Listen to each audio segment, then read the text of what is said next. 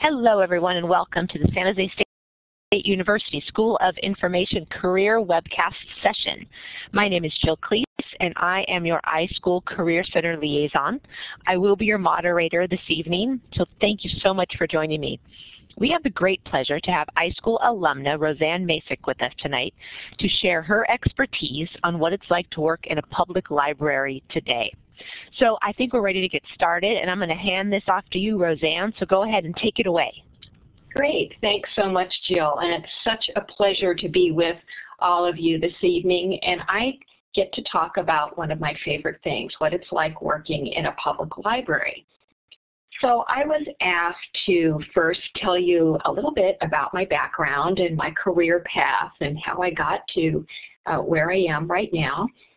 So I am a three-time graduate of San Jose State University. For those of you who have not been on campus, that's a photo of the King Library. I got my BA in English in 1980, so a while back. I went right into grad school, got my master's in library science, and then I went to school much later and got a second master's in public administration. That was at the point of my career where I was making a transition from working in high tech to local government.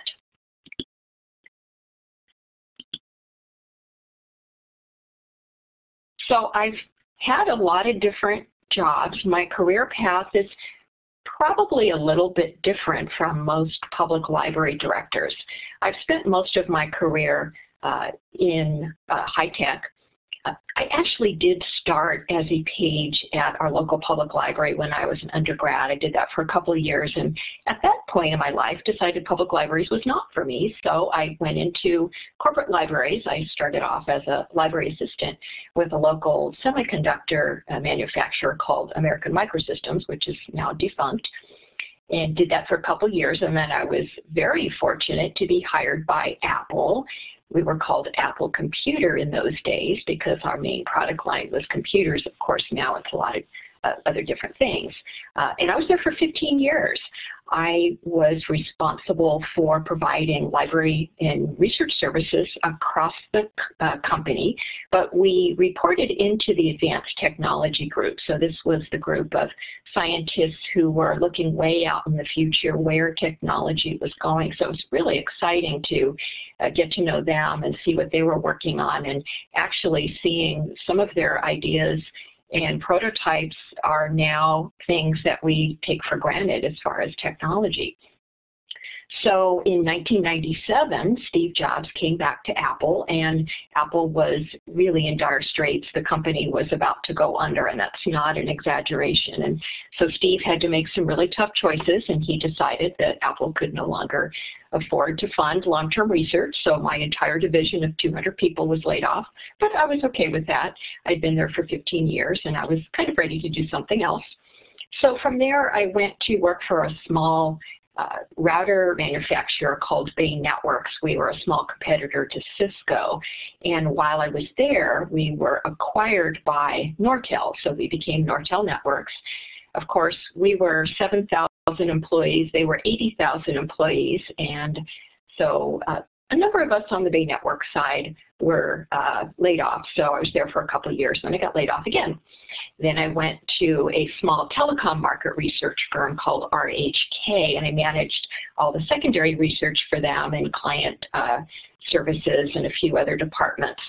And then the telecom industry took a nosedive, and the company was acquired, so I was laid off again after 2 years. So after experiencing 3 layoffs in 5 years, I decided that I was ready to go in a different direction. And even though I had worked in non-traditional environments, I started exploring opportunities in academia and public libraries. And it was really hard to get somebody to offer me a job because all my experience had been in high tech, and they were having a little trouble seeing me actually working in a different environment. But one day I saw an email come through from the Santa Clara County Library District. They were looking for part-time substitute reference librarians, and I'd never been a reference librarian in a public library, but I thought maybe I could throw my resume over there, see if anything happened. And they called me in for an interview, and I did terrible, but somehow they hired me anyway. I think maybe it was a mistake, but they did offer me a job, and it was fantastic. I got a chance to see if public libraries were for me and found that I really loved serving the community. So eventually I did get a full-time job with them managing children's services in Morgan Hill. Eventually I managed the Morgan Hill Library for them. Got to work as part of a team to build a new library for Morgan Hill, which was the greatest experience. Just bringing a new library building to a community is just wonderful. And then the county librarian asked me to go manage the Cupertino Library, which I did for a couple of years. So I was there for about 8 years, ready to try something new. So I was very fortunate to be hired by the City of Mountain View as their library director, and that's where I work right now. And when I finished my second master's in 2011, I had a great experience. I was glad to have the degree finished, but I found that I was really missing academia. So I sent an email to Dr. Main and said, what do you think about my teaching? And she said, sure, would you teach 210? So I've been doing that for about 3 years. In fact, I think I see a couple of my 210 students on the list there as attending. So hi guys, it's nice to see you in a different environment. Thanks for joining us today. So that is a little bit about my background and my career path. And I would like to find out a little bit about all of you. So if you are in your first year in the iSchool, why don't you hit the little hand button and we'll see how many newbies that we have. A few. Well, welcome to the program. As you get started, I think you're going to have a wonderful experience. And how many of the attendees are getting close to graduating maybe in the next semester or two? Why don't you hit the hand button?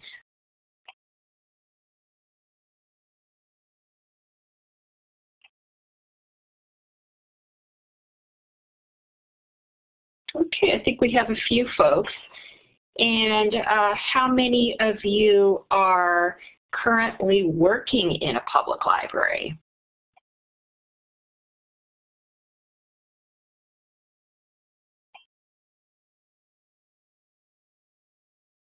Okay, so we have some good experience here. So some of you might be able to share some of your experiences as we go along here.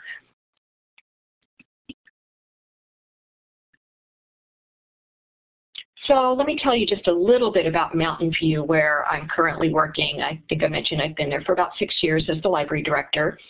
We are a medium-sized city. We're getting close to about 80,000 in population. We have about a 26,000 collection of materials. Our building is about 60,000 square feet over 2 floors, so it's a good medium-sized public library. Circulation is about 1.4 million, and about 624,000 visits to the building, about almost 54,000 attendees at library programs. And I have a staff of 42 FTE, although I have a lot of part-time folks, so we have about 100 people altogether. So that is what I'm doing now. So the title of this talk was The Good, the Bad, and the Exciting. So let's start with the good and what our strengths are. Oh, I see a question about my circulation number. The question is, does that circulation include digital titles? It does include the ebooks that people check out through Overdrive and Access 360. Okay, so let's talk about the good. And there's a lot of good if you work in public libraries. Public libraries are valued. This quote is from the American Library Association's report on the state of America's libraries. And I think they're actually using numbers from the Pew Research report, but this report says more than 2/3 of Americans agree that libraries are important because they improve the quality of life in a community, they promote literacy and reading, and provide many people with a chance to succeed. So that's one of the great things about working in a public library is people really value what we do. And I included just a few quotes. There are so many of these. People have such strong, heartfelt, positive feelings about public libraries. That first one, I have always imagined that paradise will be a kind of a library. We actually had that quote on the front of the building when I worked in the Cupertino Library. The second one there, a library is not a luxury, but one of the necessities of life. I think a lot of people feel that way.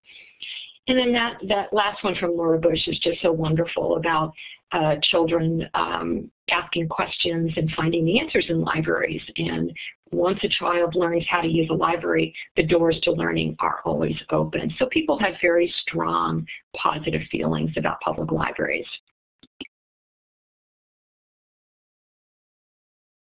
And people really use public libraries. These numbers are from the Institute of Museum and Library Services. They're a couple years old, so I'll be interested in seeing what the current numbers look like. Every public library is required to report quite a lot of statistical information to our state libraries every year, and then our state libraries send that information to IMLS. And in fact, we just submitted our numbers to the California State Library from Mountain View a couple of weeks ago. So you can see these numbers, pretty impressive. People really use public libraries. And the photo that I'm including here is at the opening of one of the new branches of the Berkeley Public Library, but it's a very common picture when a new library opens. Just one quick story, when I was in Morgan Hill and we built a new library for that community there about 7 years ago, maybe longer than that now. And we were about to open the doors for the first day of operation, brand new library. It'd been a long time coming. They talked about it forever. They were so excited. And I remember being in front of by the front door. I was standing there with the county librarian and members of our board and the mayor, and we had this ribbon in front of us, and we were about to cut the ribbon and open the doors to the library. And when we cut the ribbon, this mass of people came toward us, and we almost got trampled. I actually was pretty scared. There were so many people wanting to get into their new public library. They were so excited. And Americans still read. Now, there's some numbers in current articles that maybe that's starting to slip a little bit, but Americans still read books. And one of the things that's been surprising to me, when a couple of years ago Amazon announced that they were selling more ebooks than print books, I just couldn't believe it. It was such a shock to me. And so 2-3 years later, I thought we would have made much more of a transition to ebooks, but that hasn't happened at the rate that I expected. There are still quite a lot of people who prefer print books. And then there was an interesting article in USA Today. I think it just came out actually today, talking about with so many people with smartphones that they're starting to use audiobooks more and more. So people still read, and that's very much associated with what a public library does.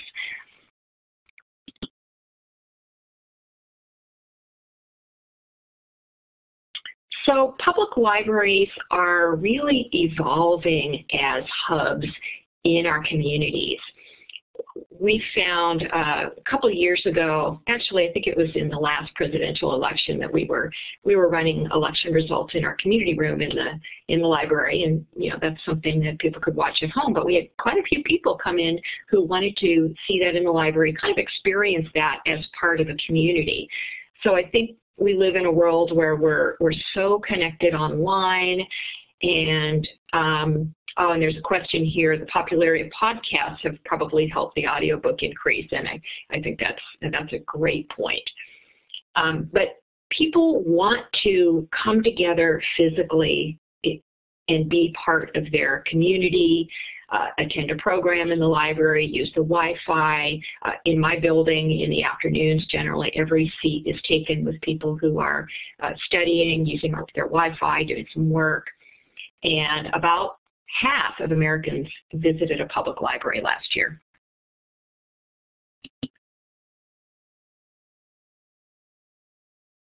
And libraries in the United States are seen as part of our democracy. This is another great quote. With a library, you are free, not confined by temporary political climates. It is the most democratic of institutions because no one can tell you what to read and when and how.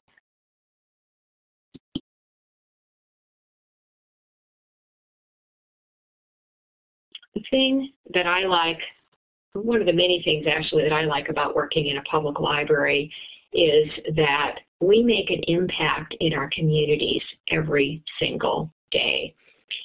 This picture of this adorable little girl was taken after she met her summer reading goals, and our prize for that was a book. So she's standing there proudly showing everyone the book that she got because she met her summer reading goals. And seeing that happy little face is something that you see every day in a public library. We make that kind of impact in people's lives, and that's so powerful.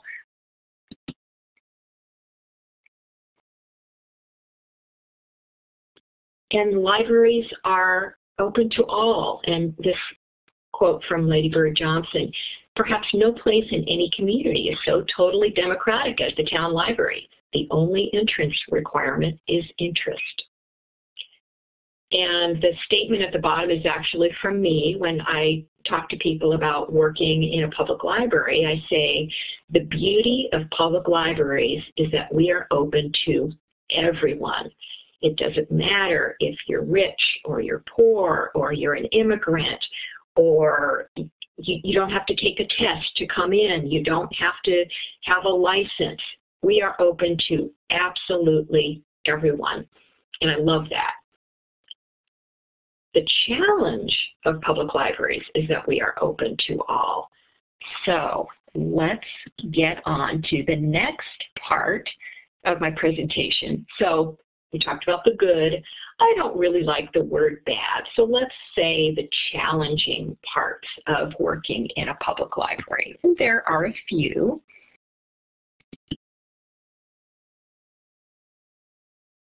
So I talked about public libraries being community hubs. And so what is happening in our communities is also happening in our libraries. So I have some photos to share with you. This one happens to be from the San Francisco Main Library. This is one of their homeless patrons. And I think probably some of you have heard about the San Francisco Public Library, that their main library a number of years ago was completely overrun by their homeless residents who were taking a bath in the bathrooms, and I think there were some drug problems, and it was an uncomfortable environment. And so what San Francisco Public Library did is they hired a social worker who actually became part of their staff, and she's in the building, and she has about 12 staff working with her part-time to reach out to this part of their community, the homeless population, and connect with them and try to get them in touch with services. So I thought that was a great approach. Instead of just saying the homeless problem is not our problem as the public library, they really took this on and are trying to serve this part of their community.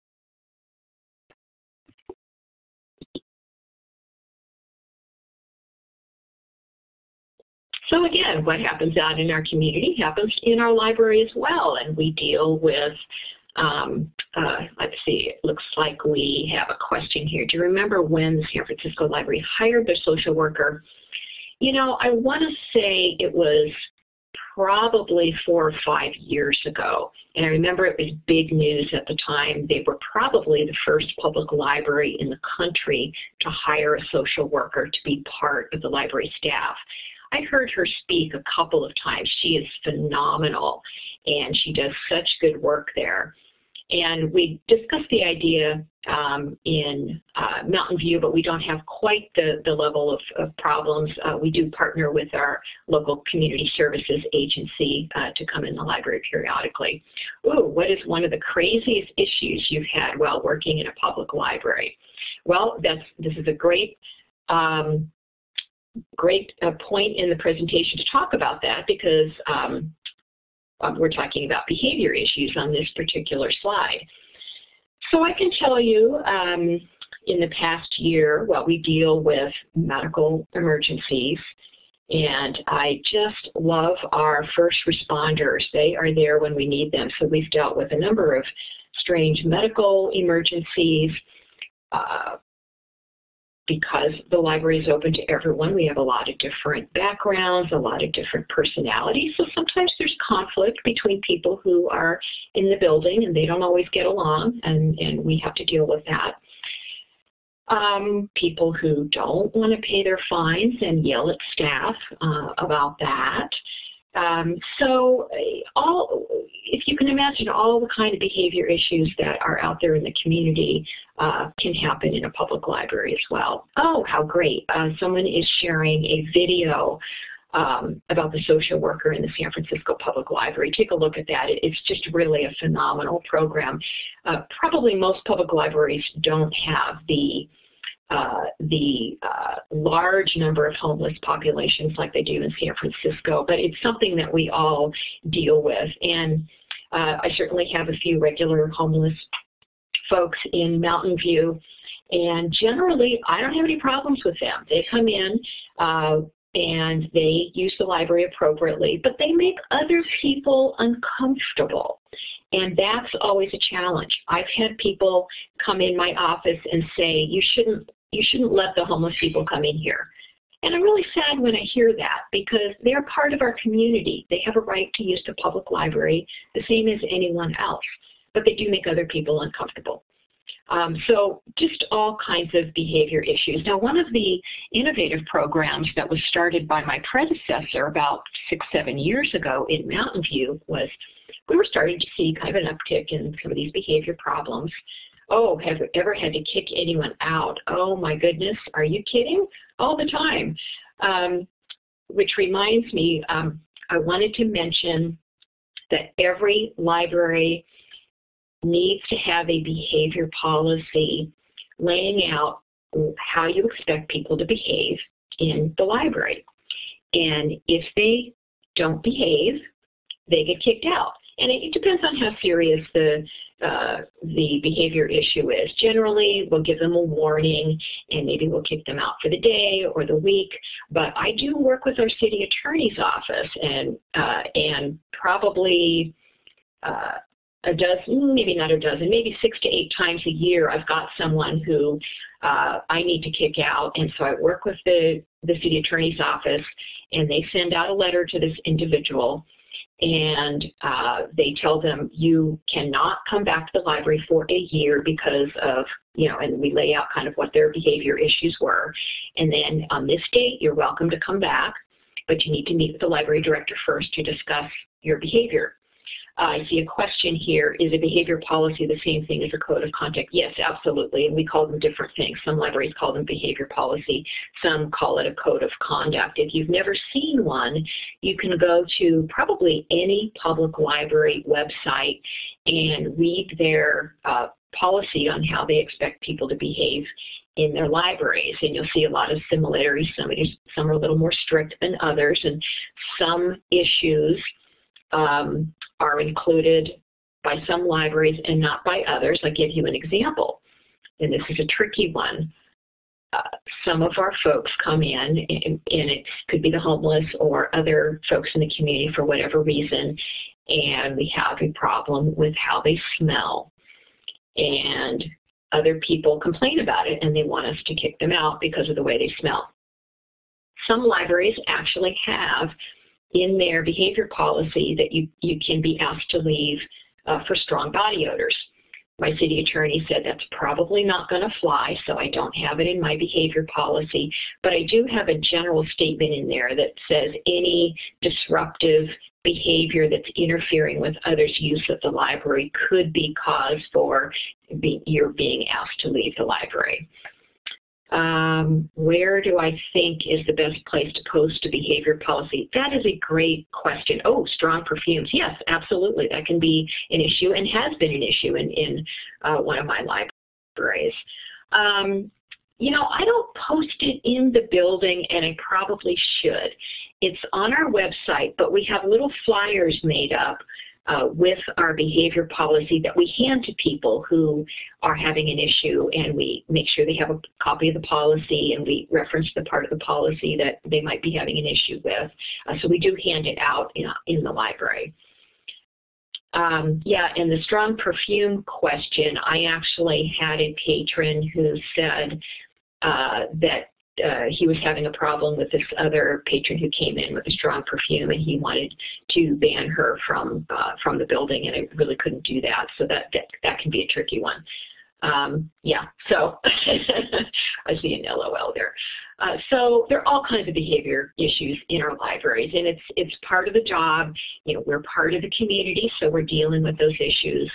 But I would say 95% of the time, everyone behaves themselves. And that's actually amazing to me, given the large variety of people that we see in our buildings every day. So let's see. I have one more community issue.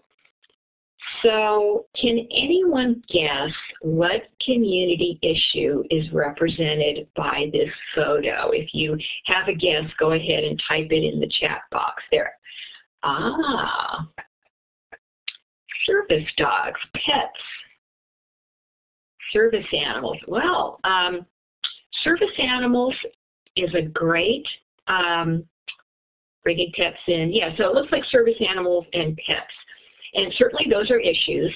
Service animals is an interesting one. Actually, that's not the right answer, but I'll get to the right answer in just a second. Service animals can be tricky. The law says you cannot ask the person for any documentation that the animal is a service animal. So I've been working with our city attorney's office on how to deal with this issue. People will bring, say someone comes in with a dog, and these days often they don't have any kind of identification on them. It used to be they'd wear a little thing on their back, and it was very clear that they were a service animal. But often that's not the case anymore. So someone comes in the library with a dog. What do you do? Yeah, people who fake it. Well, the law is we cannot ask them if it's a service or ask them for documentation. So what we do in my library with advice from our city attorney's office is we will go up to the person with the dog and we'll say, I'm really sorry, but you're not allowed to bring your dog into the library. So sometimes that, you know, if it's just them bringing their pet in, that they say, okay, you know, we'll go. If the person's response is, oh, this is a service dog, then we're done. We have to take their word for it. And I know that's really frustrating for my staff because I think not everyone is legitimate, but legally we cannot ask for documentation. We just have to take their word for it. Although my city attorney has told me the only animals, and this is probably just California, so it might be different in other states, the only animals that qualify as service animals are dogs and small horses. So I'm telling you, I cannot wait to see a small horse come through the front door. I told my staff, if that ever happens, come get me because I want to see it. So service animals are tricky. But getting back to this picture, no one guessed the answer to what community issue is represented here. And the answer is bed bugs. these happen to be bed bug sniffing dogs. So some of you may have heard. I know, ew. I was going to include a picture of a bed bug, but I thought that was too disgusting, so I'm including a picture of Molly on the left there and Buster on the right. So, yeah, you see somebody has heard of that. It's come up in some of our neighboring libraries in the Bay Area. I know it's a, thank you for not doing that. I guess she's referring to the picture of the bed bug. Yeah, they are kind of disgusting. I know it's a big issue in libraries in New York. I have a colleague who works there. We've been very lucky in Mountain View. We have not had a problem with bed bugs. Until a couple of weeks ago, we had a patron come out of the restroom and go to the reference desk and say, I found a bug in the restroom, and I think it's a bed bug. She took a picture of it. I was on my way home, and my staff is madly texting me. And then my staff, thank goodness, went in and captured it and put it in a plastic bag. And they texted me and they said, maybe we have a bed bug here. And, you know, people tend to panic and it turns into a big PR nightmare. And they go, what do we do with it? It was 6 o'clock at night. We weren't going to get anyone out to help us with it. I said, well, put the critter in my office. I'll take a look at it when I get in the morning. So I got in the morning, got out my magnifying glass. I looked at it. I looked at pictures I had of bed bugs. It really looked like one to me. So we had our pest control person come in, take a look at it. He said, yep, you got a bed bug. So here's a comment. We check all of our book donations for bed bugs as well. So that's a great comment. So we had a bed bug, but only one that we knew of, but we didn't know. So the pest control guy went into that restroom, treated the room, but we didn't know if it was beyond that. Didn't realize bed bugs liked books. We'll talk about that in a minute. So the pest control guy said, I can visually inspect the building, but you know, I can't guarantee 100% that I'll find them if you have them. So really the only way to know for sure is to bring in these dogs. They're specially trained, you know, kind of like dogs that smell for drugs. They smell for bed bugs. And so they came in one night last week at 9:30 after we were closed. So I stayed late because I wanted to meet these dogs and I wanted to see how they worked. And so their trainers showed me, they brought in a little container of live bed bugs and they hid it. And they showed me what the dogs do. So they go around and they sniff everywhere. And when they smell the bed bugs, they sit down. So immediately that's their signal that they found something. And so I watched them work in my building. They're just amazing. And luckily, they did find some more bed bugs in the restroom that they were originally found in, but nowhere else in the building, so we were able to contain that. But it's just one of the kind of challenging issues that we deal with when we're running a public building and we've got everyone coming in there, and sometimes these things happen. So the comment about bed bugs liking books, they don't really like books. They are nocturnal and they feed on human blood. And so most of the libraries in my area that have had bed bugs, they've found them in chairs that people were sitting in. They generally come in on a person's clothing or on a backpack or something like that. But I was asking one of the dog trainers about the bed bugs coming in on books because I know it does happen. And he said what sometimes happens is people are at home and they're reading a book in bed and they put the book, you know, next to them, and then the bed bugs, you know, crawl from them onto the book, and then the book comes back in the library. But there's really nothing for them to feed on the books. They're nocturnal and they like to feed on human blood. So it's a very interesting issue, one that I've learned a lot about in the last 6 months. So one of the kind of interesting things that we deal with in public libraries.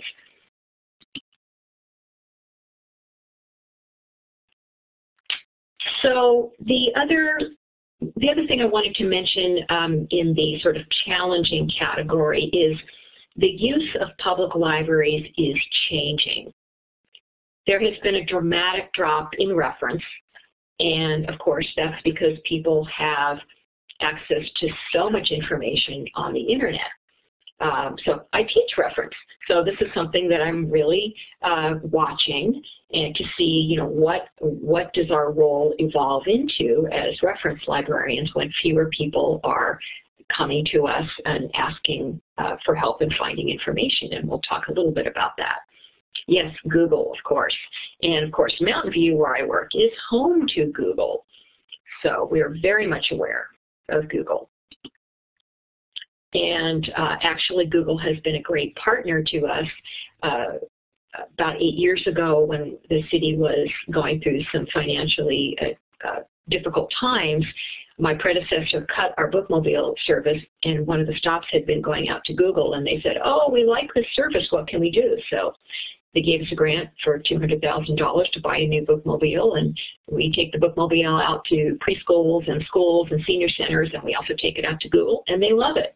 Surprise to me, when I came to Mountain View, I thought, oh, they're probably just getting all their ebooks from Amazon and streaming movies, but they actually love the bookmobile. So just a little aside there.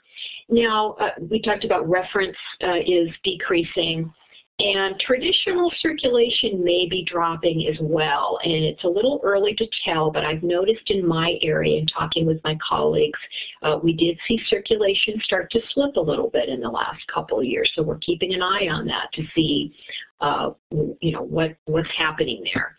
So definitely a challenge that the way people are using public libraries is changing. So we talked about the good, and we talked about the bad or the challenging. So let's get to the fun part and talk about the exciting and looking a little bit to the future.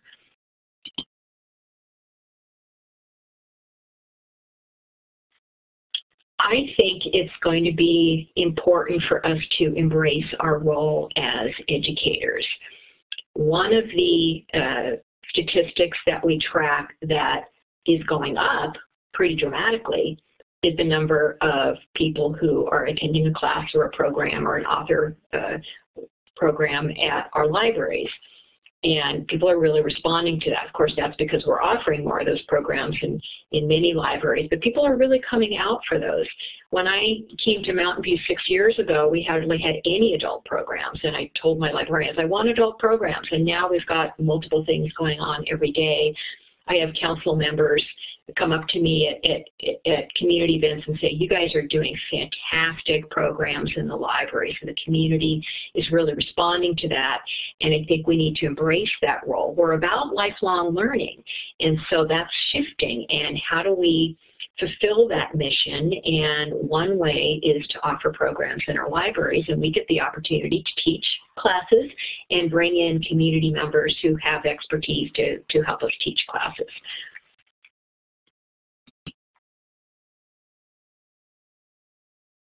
I also think we need to focus even more on providing excellent customer service in our buildings and remotely. One of the assignments, oh, I see a question here. Program attendees, do they actually check out books related to the program? That's a great question, and that's something they really promote. So if we're doing a program on a particular area, we'll bring in a cart of books related to that area. Like, for example, my assistant, who's very talented, also teaches a watercolor class in the library. So we bring in the books that we have on watercolors, and we encourage people to check them out. So that's our way to try to keep, our circulation healthy, in addition to having people attend programs with us. Getting back to customer service, I think is absolutely critical. And one of the assignments that I use in my 210 class is I send my students out to libraries, either public libraries or academic libraries, with a question. And they go and they pose, as a member of the public asking a question, they go up to the reference desk or information desk and they ask a question. And I ask them to look for visually, is it easy to find the reference desk? Is the staff approachable? Do they follow a, reference interview that we learn about in class? And to write that as part of a paper. And I'm actually disappointed that probably half of my students report pretty poor service. The librarian was distracted, they didn't look up from their computer, they didn't seem interested, they just pointed, they didn't go out to the stacks with me.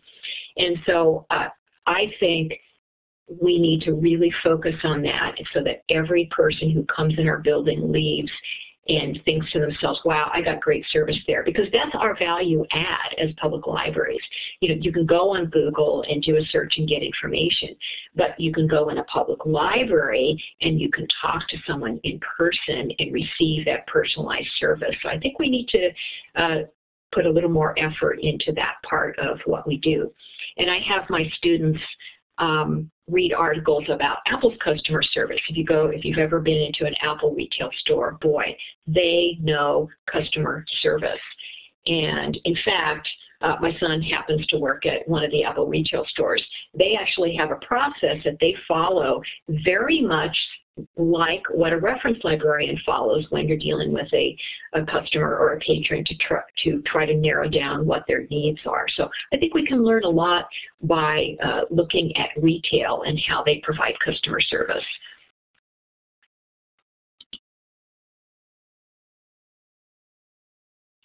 So people are coming into our libraries, but I think we need to get out of the library as well. We are part of the community. We need to be out into the community and have a presence at community events. We take our bookmobile out to a variety of community events. We do tables.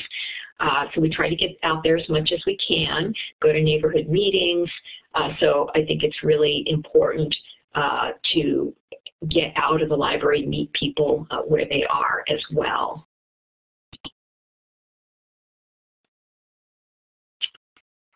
We are really good at counting things. And I think that's important, but we need to move from outputs to outcomes. So outputs are things like, how many books did you check out? How many people came to a program? How many of this or that? And we have to report all that information into our state libraries. So the Mountain View Library circulated 1.4 million items last year. So what? What does that mean? What is the outcome of that in our community? So the Public Library Association is doing some great work in this area. I invite you to take a look at their outcome measures on their website. We're just starting to participate in that to try to find out what is the value that people get from the services that they use from the public library.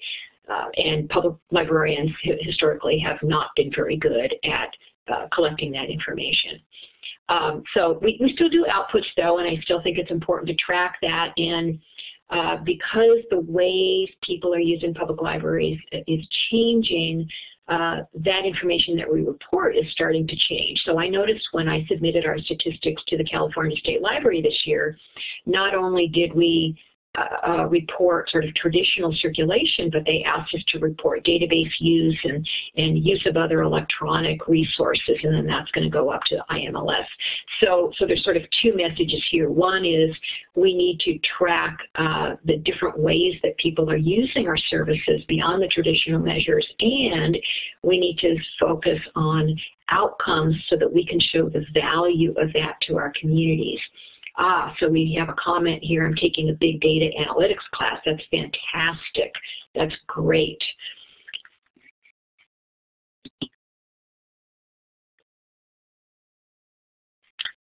I think it's critical that we align our services with what our community needs.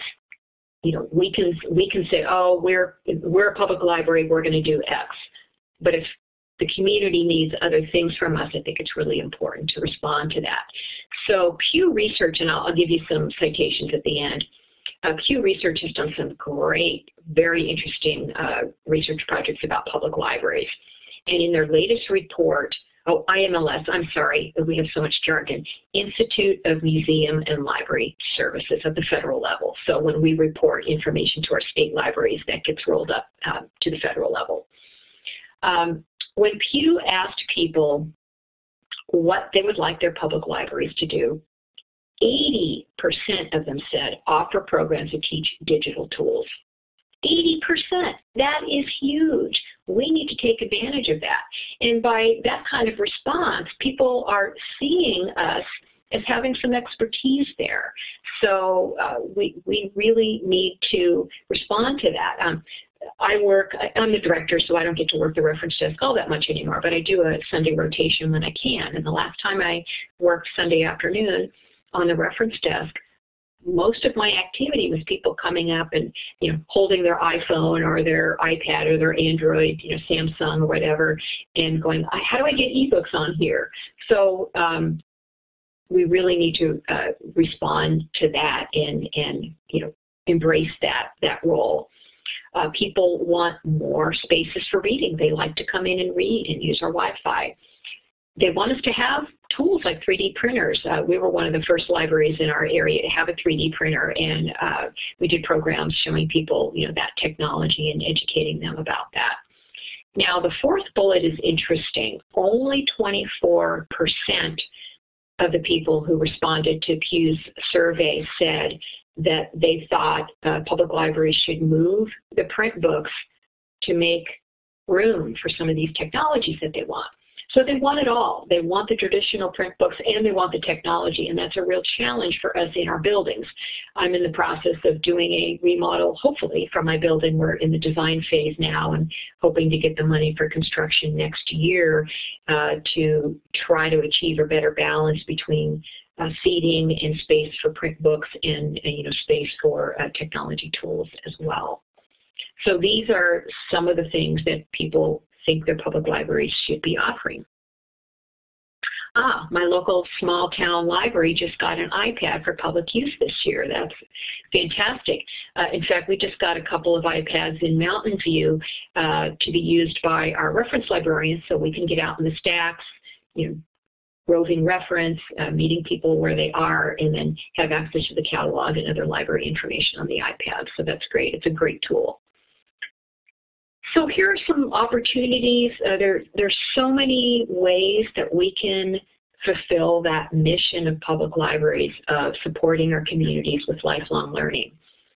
It's more than checking out print books, although that's still going to be part of what we do for many years, I think.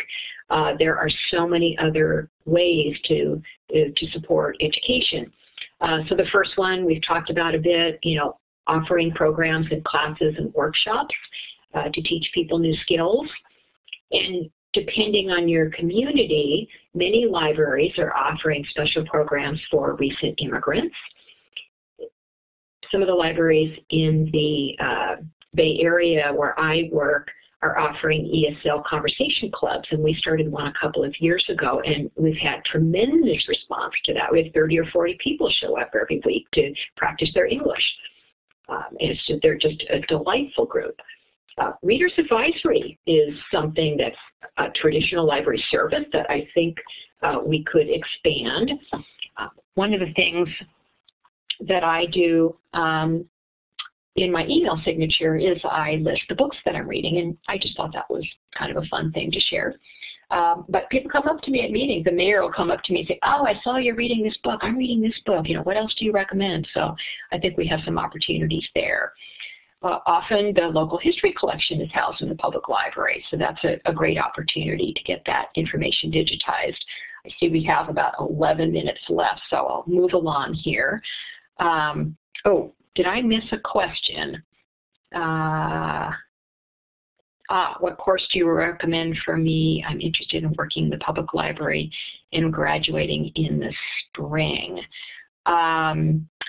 Why don't we take that one offline? I'd love to chat with you via email about a little bit more about your interests and kind of what classes you've already taken.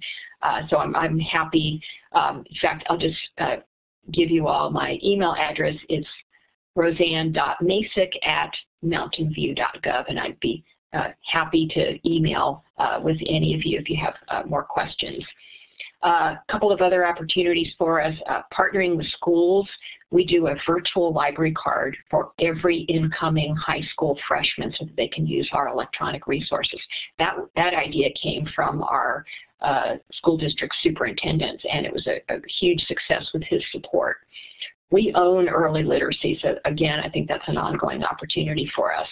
And I think people are coming in. Oh, thank you for posting my email there. I appreciate that. Advice for students with no library background: get a volunteer job at a library, get some experience that way is one thing you can do, but email me too and we can talk more.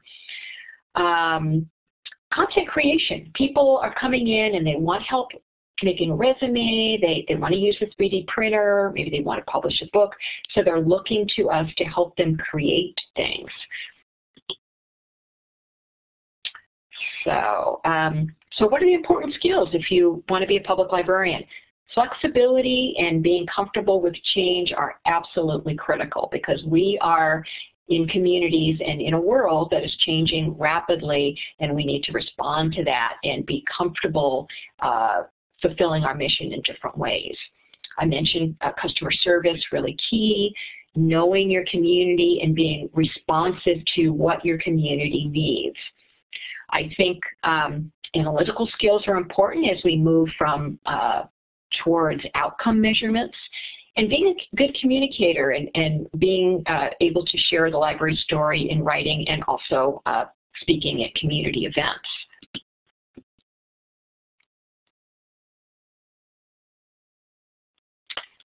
So I will wrap up, and then I think we'll have time for a few more questions with this quote. If you do not change direction, you may end up where you are heading. So I'll let you think about that. And then I wanted to give you some suggestions for reading, and I read these 3 publications as I was putting this presentation together and kind of thinking about how the public library is changing. So these 3 publications are very, very interesting. So that is the end of my prepared presentation.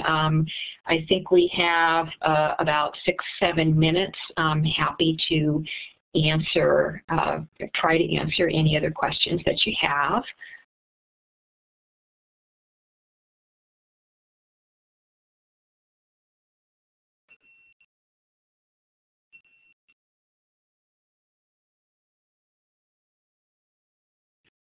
There's a few questions in the chat box, Roseanne. Let's see, what did I miss? I was trying to catch those as I was going along. I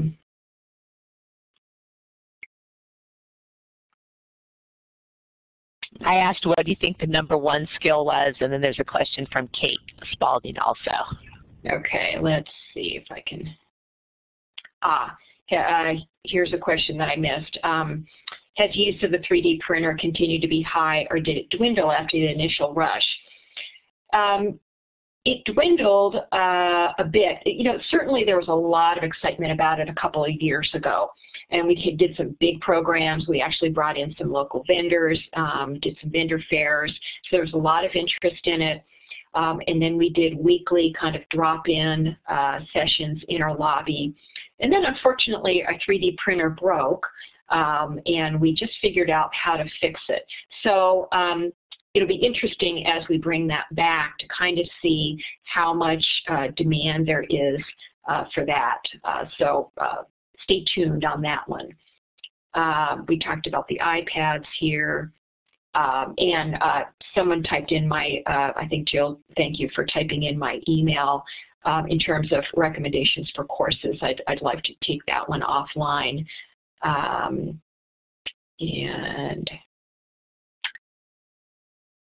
Here's a comment of someone else doing a ESL conversation club. It really is an absolutely delightful experience. We did a scavenger hunt with them and sent them all around the library so they could get to know the library, and one of their stops was the director's office. So I got a chance to meet them, and I asked them to tell me about public libraries in their countries, and none of them reported having anything like what we have here in the United States. They just think it's the greatest thing.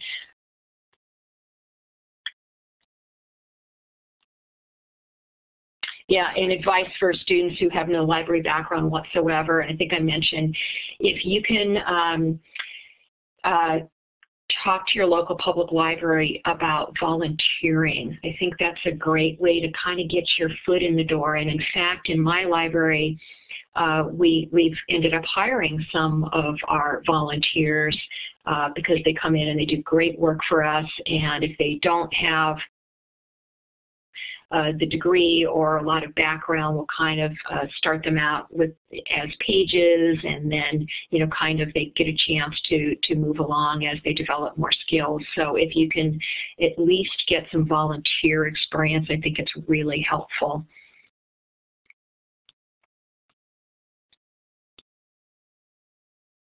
So the number one skill for working in a public library, it's really hard to pick just one, but I think I'll say there's two things that I think are really important. One is that community element and really knowing your community, being part of the community, and that flexibility and getting comfortable with change is really important as well. Because if you when I think about the different jobs that I've had in public libraries, the job that I was hired to do changed so much that the job that I had by the time I left was completely different. So you absolutely come in with basic skills, things that you've learned through your program here, but over time, those skills need to change, and you need to learn new things, and you need to be changing direction. So I think that's really important. What do I find that many applicants are missing when we hire?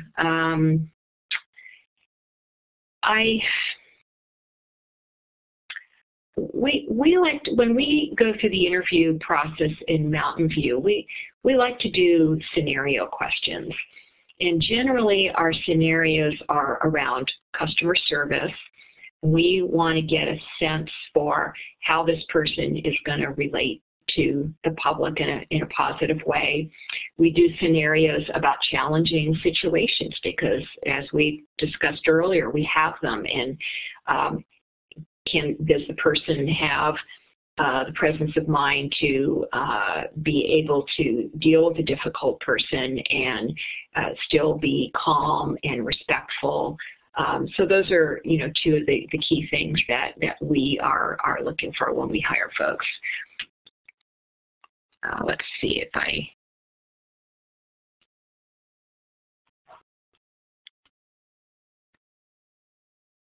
see a comment from someone, they didn't allow volunteers. That's surprising.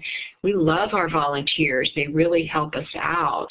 Most libraries do have some kind of volunteer program. I mean, of course, if you can get a part-time job, even, coming in as a page shelving materials in the library can be a way to get your foot in the door.